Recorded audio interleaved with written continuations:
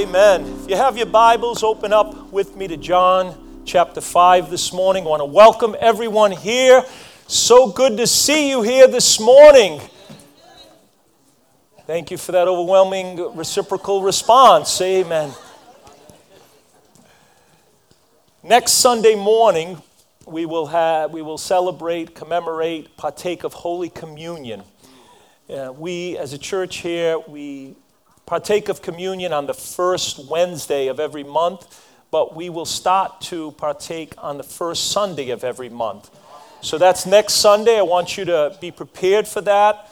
And I want to look into the scriptures and just share the gospel with you the next couple of weeks to prepare our hearts, because I've come to realize as a pastor that we are fighting against so much in our culture, and so many people really, even Christians, and I believe our church has got a good biblical foundation. We preach the Word of God here every Sunday, every Wednesday. Our life groups, it's all about what God's Word says. We encourage you to read through the Bible. If you're not doing it, I plead with you. You must do it. It's essential. It's your lifeblood. It's your life flow to hear and understand and know God's Word. But I realize that there's just so much in our culture that has caused people to really get confused in what they believe, what the gospel is. This past week, I read an article and I actually watched the clip because I didn't want to just go by what I read, because there's so much misinformation out there. You really need to do your research and don't just take what you hear firsthand. So I actually watched the clip. How many of you know are football fans here? Any of you? A couple of you? I know you're all depressed because the Patriots are not in the Super Bowl, but they can't be in it every year. We got to give somebody else a chance. But Aaron Rodgers, who is arguably a great quarterback and a future Hall of Famer, he plays for the Green Bay Packers. Great quarterback, and made it to the playoffs, but he didn't get to the Super Bowl either. But anyway, I came across an interesting article, and it was actually a podcast that he was doing with his girlfriend, Danica Patrick, and it was about God, his Christian upbringing, and how he first began to question his Christian faith. So right away, my ears perked up, and I said, I got to listen to this. I got to read about this a little further. And he talked about how he grew up in the church, Christian church, and had a good experience in youth group. Praise God for youth group. Amen. And but he said when he got older, he became open. And so I just want to quote what he said. This is what he said, and it was just so sad to hear this from him. He said, I don't know how you can believe in a God who wants to condemn most of the planet to a fiery hell. What type of loving, sensitive, omnipresent, omnipotent being wants to condemn his beautiful creation to a fiery hell at the end of it all? I'm saying, where is he getting his theology from? What Bible is he reading? And then he went on to show further, and I'm not trying to dog him or be critical of him, but he went on to say, and only 144,000 go to heaven and everybody else goes to hell. So I realized he doesn't know his Bible. I realized he's confusing the cult of Jehovah's Witnesses who believe only 144,000 go to heaven. So he's got this confusion of different belief systems and different doctrines and different teachings, and he don't know what the Bible says. But unfortunately, he probably will influence people who are equally as ignorant of the Bible. But we know that God doesn't send people to hell. They make a willful choice. Matter of fact, the scriptures tell us that hell was created for the devil and his angels in Matthew chapter 25. And God does all he can do to keep people from going to hell. But God demonstrated his love toward us in that while we were yet sinners, Christ died for the ungodly. He died for the ones that were going to hell, so they wouldn't have to go to hell. And all we have to do is put our faith in Christ, believe and trust in him, and follow his commandments and honor his word. So it's so, there's so much of that out there. It just drives me crazy. And sometimes, gullible and some Christians who are lacking in Bible knowledge, they'll just, soak it all in and, just take it all in, not knowing the difference of what the Word of God says. God is so loving. He so loved the world that he gave his only begotten Son, that whosoever believes in him should not perish, but have everlasting life. For God sent not his Son into the world to condemn the world, but that the world through him might be saved. But what happens, it becomes not just a theological or an intellectual problem, it becomes a moral problem.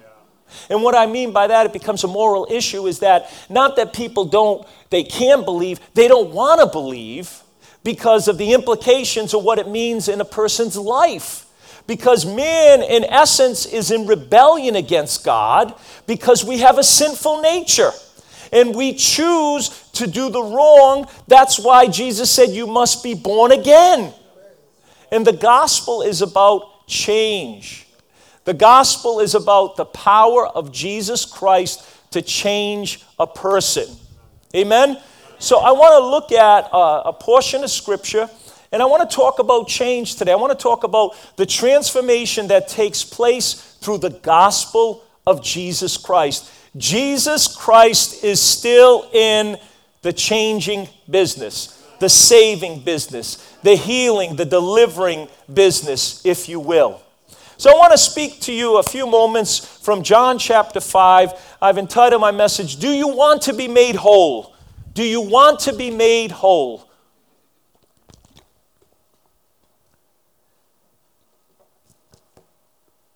John's Gospel, chapter 5, I want to read verses 1 to 9. After this, there was a feast of the Jews, and Jesus went up to Jerusalem. Now there is in Jerusalem by the sheep gate a pool, which is called in Hebrew Bethesda, having 5 porches. How many of you went to Israel with us a few years ago? How many of you remember that place? To refresh your memory, it was right outside of the Basilica of St. Anne's, right in the old city of Jerusalem.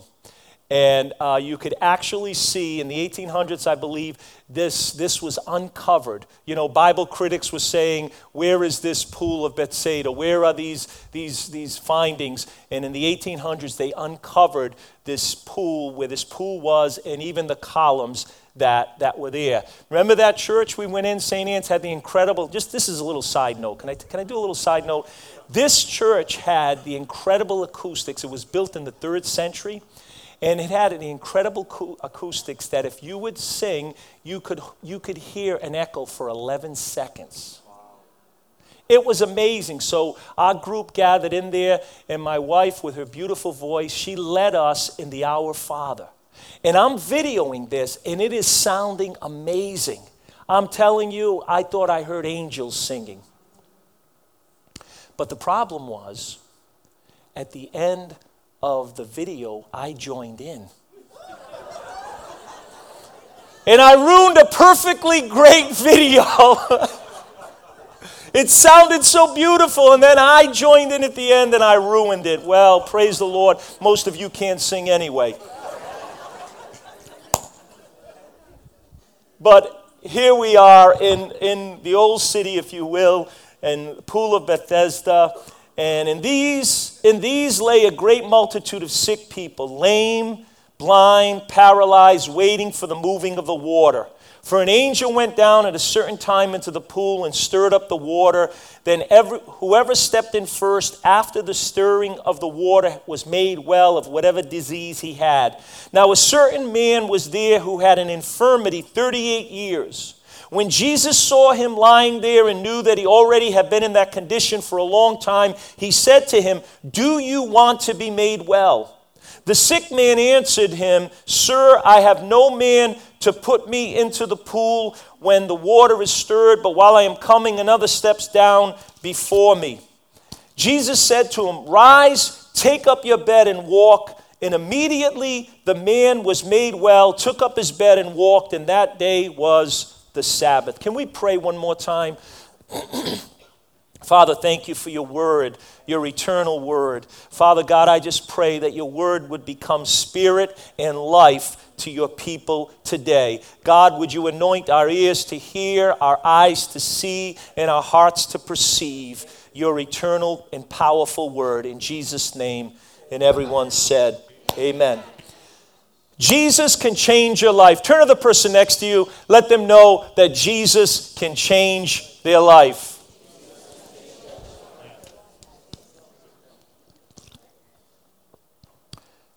Transformation means change. Our lives, by the grace of God, do not have to stay the same. God has the power to change us. You don't have to be a slave to old habits, to hang-ups, to sin, to fear. You see, the transformation that the Bible talks about is us becoming more like Jesus. No longer held back from our destiny, no longer held back from freedom, but we're able to fulfill our God-given purpose on planet Earth. Here we have Jesus, and he came to this pool of Bethesda in the city of Jerusalem, and the Bible says in verse 2, there lay a great multitude of broken people. These people were blind, they were lame, they were paralyzed, and I believe this was their literal physical condition. It was a sad and sorry state of a group of people that were there in this helpless, hopeless situation. But I also believe in a lot of ways it speaks to our world. It speaks to the condition of mankind without Jesus Christ. People are blind. They cannot see the spiritual truths. They are lame and they need to be made whole. They are bound and they need to be set free. So this picture of all of mankind and spiritual condition is why Jesus came. In Luke chapter 4, verse 18, Jesus said, "The Spirit of the Lord is upon me, and he has anointed me to preach the gospel to the poor, to set at liberty those that are captive, the recovery of sight to the blind, to heal the brokenhearted." Transformation is what God wants to do in every life. And you know that word, transformation? If you turn with me to 2 Corinthians chapter 3, very quickly, I want to read a verse of Scripture. We have it right up there. And we all, say we all. We all. Let's talk Southern. Ye all. With unveiled face, beholding the glory of the Lord, are being transformed.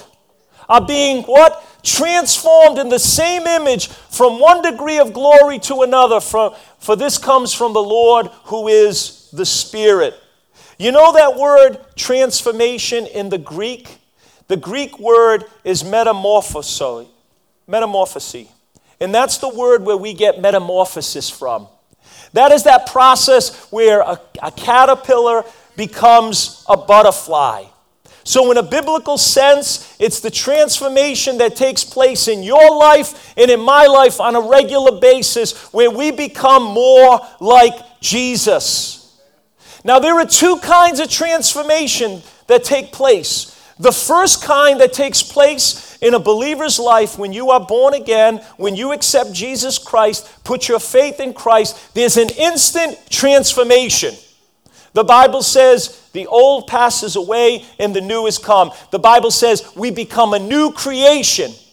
That's instant. But then there's the progressive transformation. And that is the process whereby you and I will go on and be on until we meet Jesus face to face, until we get to heaven. We are all in process. We are all changing. You know, there are times my wife and I will discuss something in a situation that happened, and you know, we'll look at each other and we'll say, you know what, if that was 3 years ago, if that was 5 years ago, we would have dealt with it totally different. And we mean in a good way or a bad way.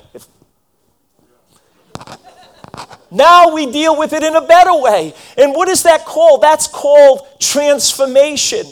And I hope and I trust you can look back and look at different scenarios and situations in your life and you could say, wow, I'm dealing with this differently now. I'm not reacting. I'm not acting the way I was.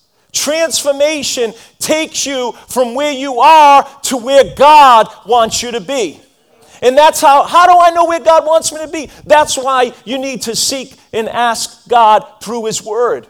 You know what a dangerous prayer to pray is? Lord, what is your will for my life? But you want to know a more dangerous prayer? Is not to pray it. Oh, I don't want to pray that. I don't want to know what God's will. Listen, to not know, to miss out on God's plan for your life is the most foolish thing you could do in your life. But to want to be transformed and to become more like Jesus is the goal and is the purpose of God in our life. He wants to transform us. So it's instant and it's progressive. But you know what it really boils down to, and there's 3 points I want to share with you this morning. Number one, it's a choice. Turn to the person next to you, say, you've got a choice. It's a choice. You know what? You could tell that person it's a choice, but you know what? You can't make the choice for them. They can't make it for you. Now look at verse 6. When Jesus saw him lying there and knew that he already had been in that condition for a long time, he said to him, "Do you want to be made well?" You know what he was asking? He was saying, do you want to change? Do you really want to change? You say that's not a real clever question. But you know what the fact of the matter is? Not everybody who is lame, not everyone who is blind, not everyone in a spiritual sense really wants to change. And you realize you cannot help somebody unless they want the help. So Jesus said, do you want to be made well? Because that's the real issue. You can't help somebody who doesn't want to be helped. My question to you this morning is, do you want to overcome your sin?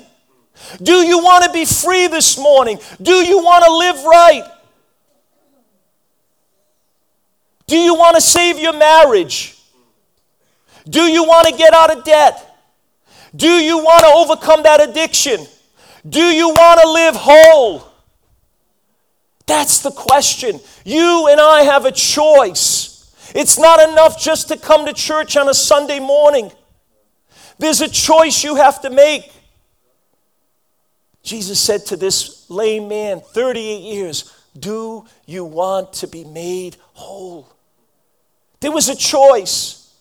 Look at how he responds. He begins to make excuses. He didn't even say yes. Those should have been his first words.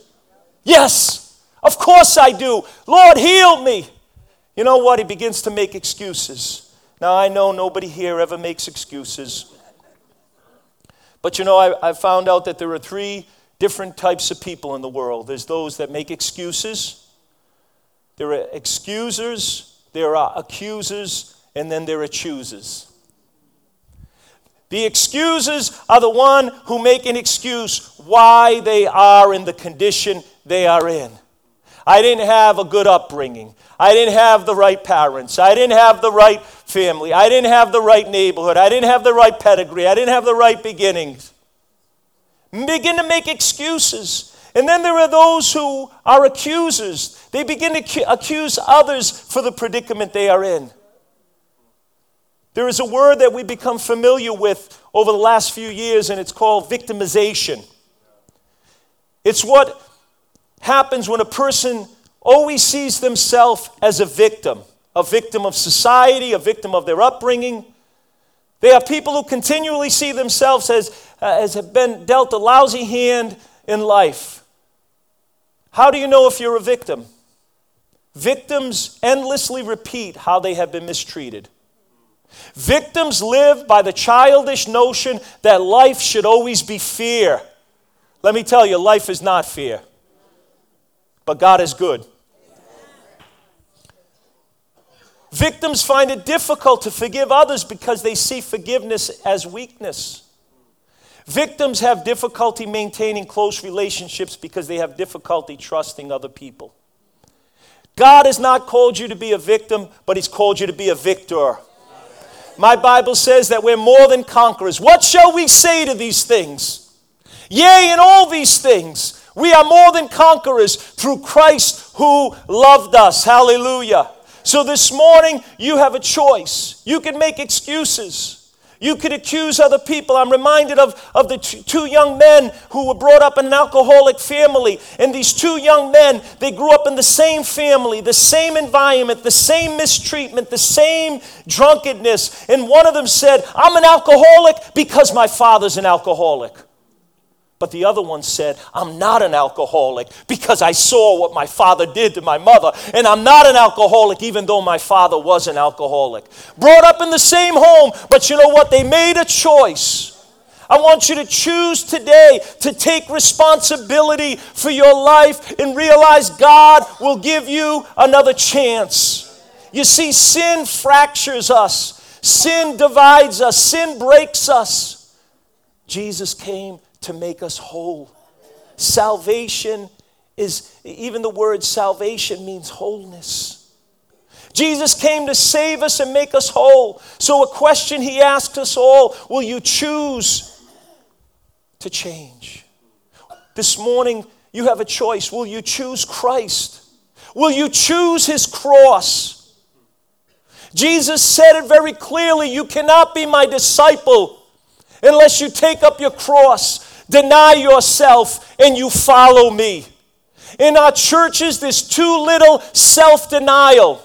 Jesus just becomes a good luck charm. Jesus just becomes a divine Santa Claus, blessing us and fulfilling our vision. We need to fulfill His vision and His purpose.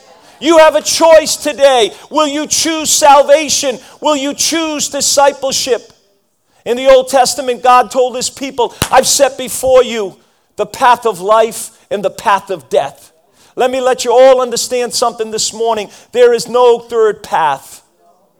There's a path of life and a path of death. Jesus said it this way, there's a path that leads to eternal life and there's a path that leads to destruction. But God is so good.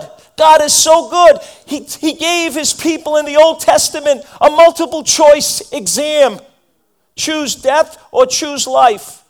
And you know what God said? I'm going to give you the answer. Choose life.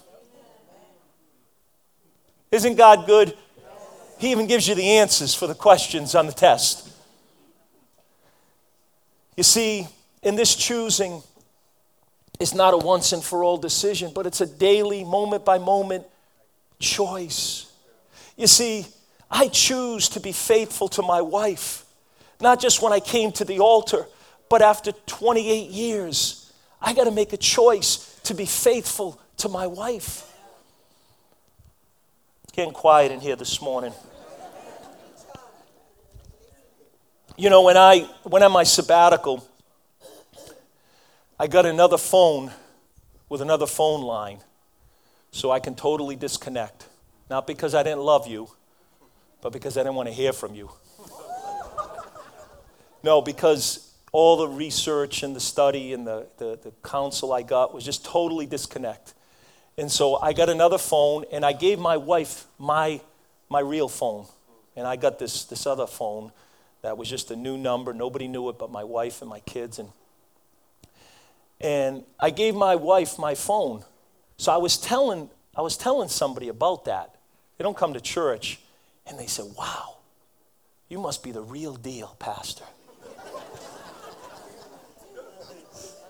I says, what do you mean? He says, you mean you gave your wife your phone? She knew your passwords? She could look on your phone? Hello?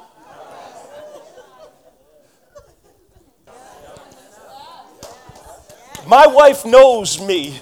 She knows my weaknesses, my ups, my downs, and if I have to hide something, or if you have to hide something, that ain't good. I'm sorry, this isn't good English, but it's good theology.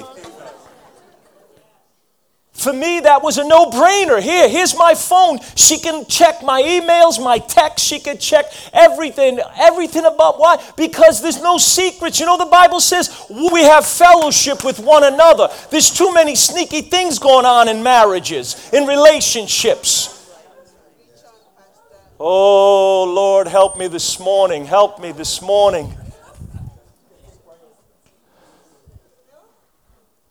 Come on, I choose to honor the Lord with my finances.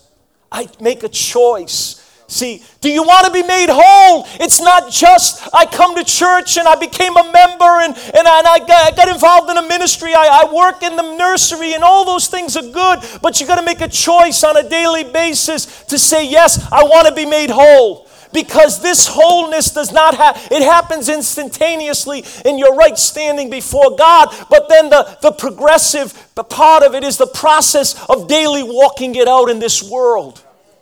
And I haven't arrived, but I press on. None of us have arrived. We still got to be changing. Turn to the person next to you. See, I don't care who you are, you got to change. Some of you needed to hear that more than others. It's a change. I choose to put God first in my life. When everything else cries out against it, when my flesh fails, when my flesh wants to do something else, I choose to put God first. I choose to honor God. I choose to fear the Lord. It's a choice. Number 2, there's a commitment. There's a commitment. Look at verse 8. What did Jesus say? Jesus said to the man, rise up. Rise up, take your bed. See, Christ was calling this man to rise up, take up his bed. He was calling him to a commitment. Change, transformation will not just happen. Oh, I'm born again. Hallelujah. That ain't going to work. Everybody's born again these days. You got born again mobsters, born again bookies, born again drunkards, born again everybody. My Bible says if any man says he's in Christ, he ought to walk even as Jesus walked. Call to commitment, transformation. We want the change. We want the breakthrough. We want the miracles without the commitment necessary to really experience lasting change. Rise up. Take up your bed. This is a commitment to follow by faith. Not just I raised my hand in church for salvation. Not just I made an altar call. Not just I got baptized at Victory Assembly. Not because I got a membership card from Victory Church, as great as that is. Rise up out of your old ways. You can't stay in the place of defeat if you expect to walk in victory. He told the man, rise up. You got to make a commitment. And why was that an issue? Because you know what? Blind people made a good living begging. You know, some people that are begging on a street corner, they don't want a job because they're making good money begging. We'll work for food. Yeah, give them a job. See if they'll work.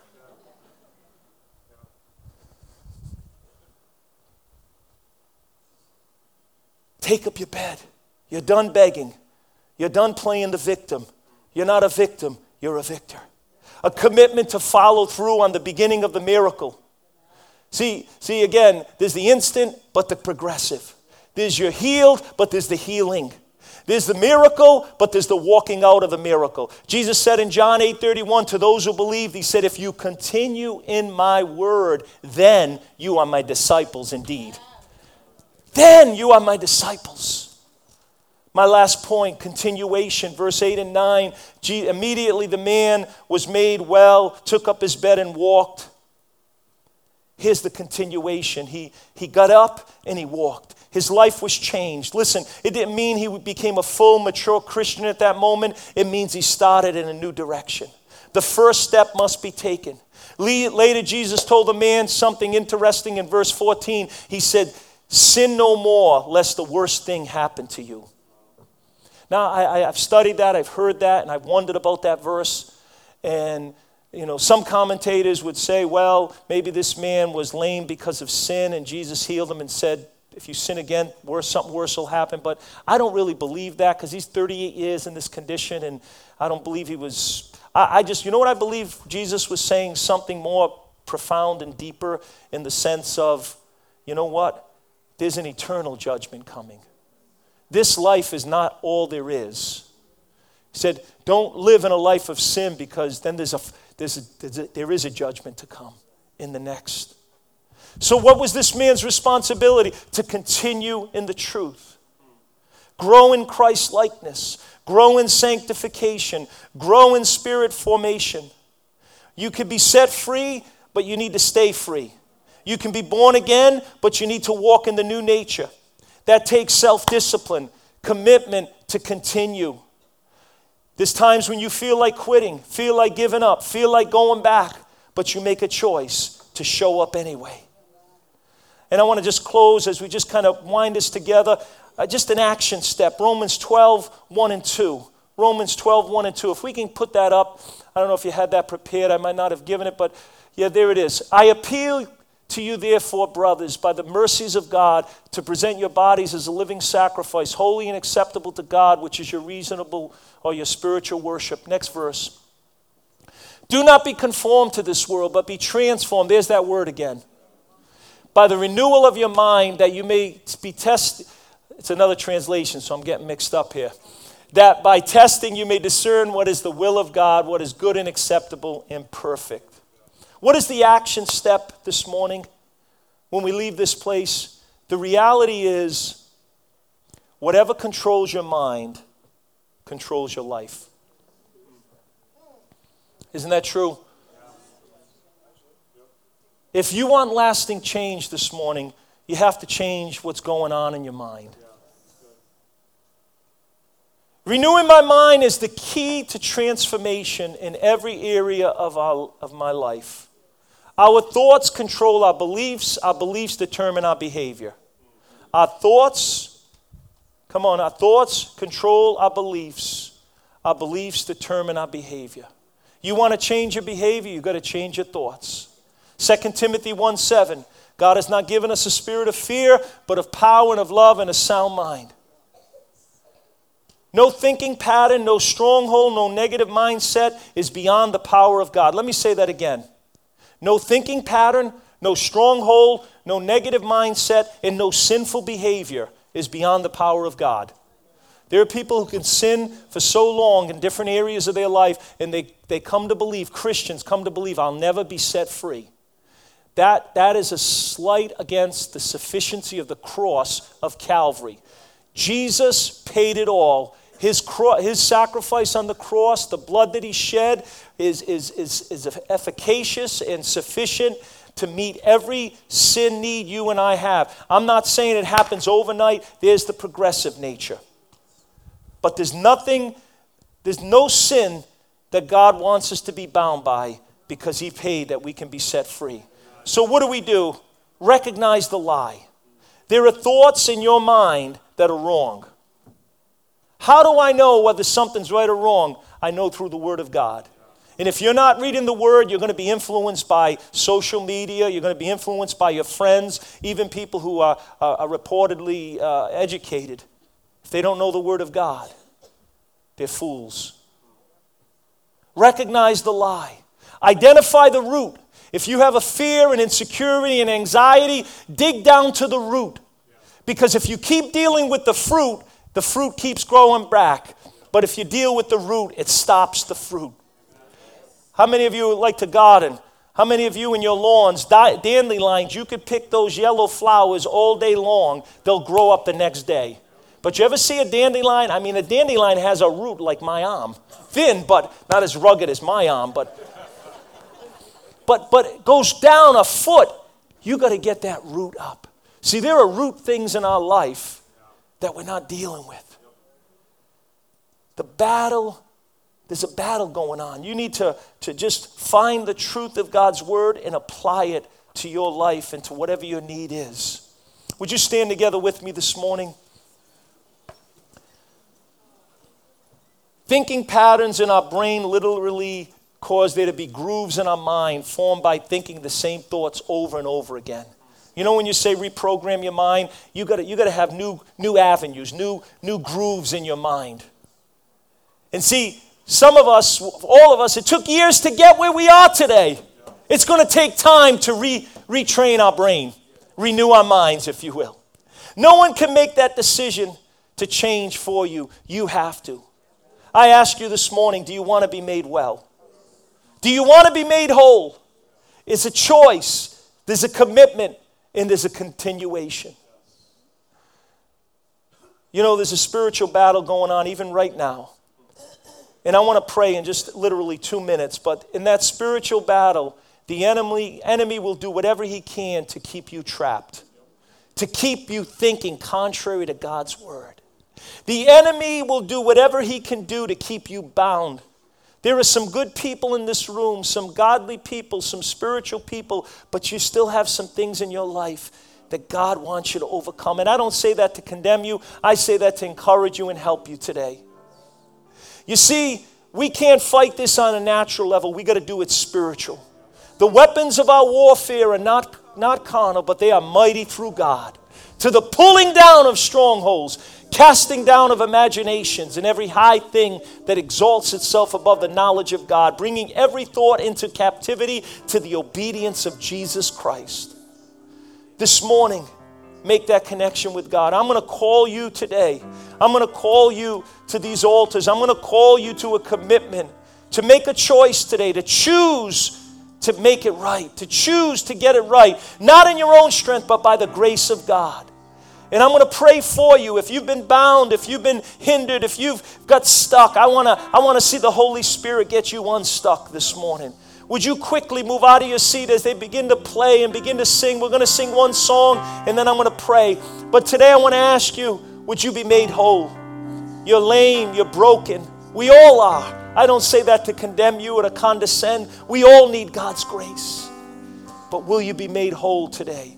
You willing to make that choice to honor your wife, to honor your husband, to honor God, to serve God? Come on, just make that decision. Keep coming. After they sing one song, we'll pray. Thank you for listening to the Victory Church podcast. Join us for worship every Sunday at 10 a.m. and for life groups every Wednesday at 7 p.m. We are located at 321 Vesey Street in Providence, Rhode Island. Have a blessed day.